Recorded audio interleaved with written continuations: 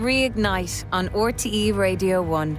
With AIB, it takes a certain kind of brave to run a business. We see it, we back it. For many people seeking employment or opportunities, there are even more barriers to overcome. I'm joined by Jan McDonough, Chief Executive of the Open Doors Initiative. Jan, tell me about Open Doors and the work that you do. Sure. Well, our purpose is to help marginalised people on pathways to employment. And it evolved out of a Diageo programme, Learning for Life, which trained people in hospitality skills.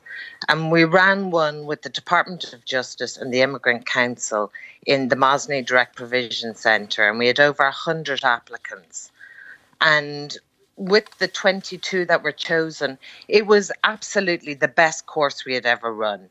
And the Minister, David Stanton, said to us, you've got to grow this, you've got to scale it up, you've got to get more people involved. So fast forward to September 2018, and we had 14 companies which started us on our journey. So we work with refugees, asylum seekers and migrants, people with disabilities and disadvantaged youth, because they're the groups who are most impacted by unemployment.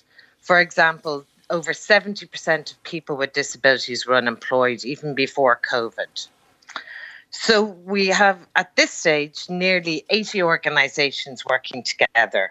And they're a mixture of multinationals, semi-states, SMEs, NGOs in the three areas, and government. And our work includes research, creating training programmes, internships, jobs, and entrepreneurs, and all that supports that this all requires. And really importantly, we want to make employers disability confident and culturally aware.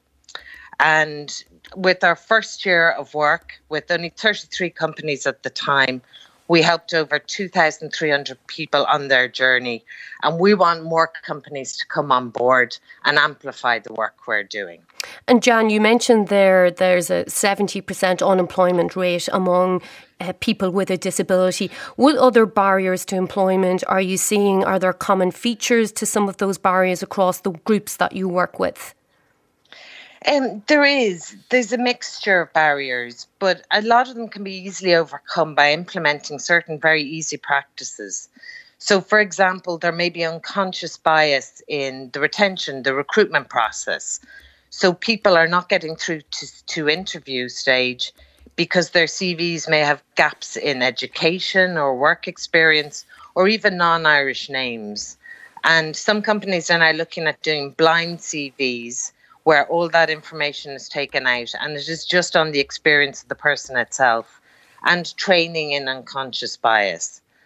There's also a lot of stigma, be it about a condition or culture or background, or assumptions made about certain conditions, for example, neurodiversity or health, mental health.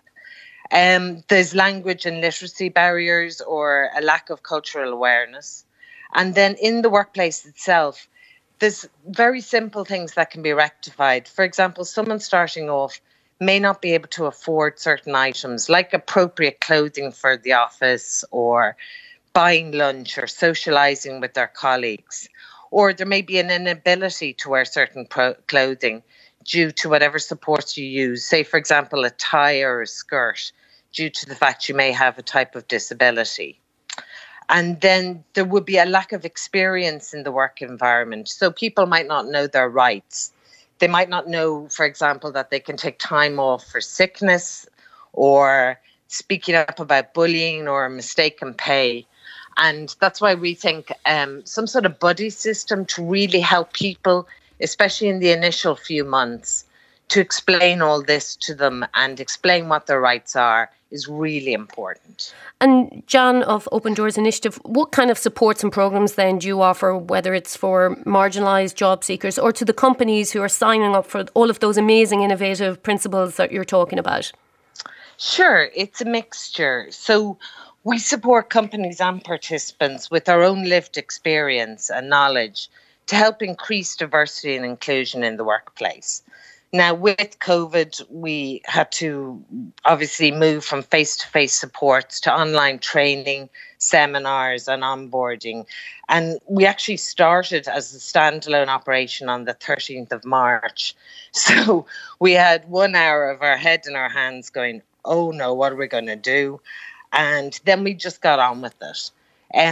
We do research into things like barriers and supports to employment or remote working. We help to improve the recruitment process, as I said, by looking at unconscious bias, blind CVs, barriers people may face and how to remove them. And we create and advise on employability programs. We provide toolkits, podcasts, webinars that support both employers and participants in going about getting the work. And there's training and seminars, which we now run online, and they look at best practice, working with people with differing abilities. And I think really importantly, we're running out a mentoring service and an assisted learning support to help people with online courses and upskilling. That's great. OK, well, Jan McDonough of Open Doors Initiative, all of those initiatives, the toolkits, the podcasts you can find on opendoorsinitiative.ie. There's a brilliant and free online training section there that you mentioned. There are other resources that we're going to put up on the RTE Boost My Business website, such as the Acorns Accelerator programme that is open at the moment actually for early stage female entrepreneurs living in rural Ireland, apprenticeships, grants, the Equality Fund from Rethink Ireland and more. So check out RTE Boost My Business.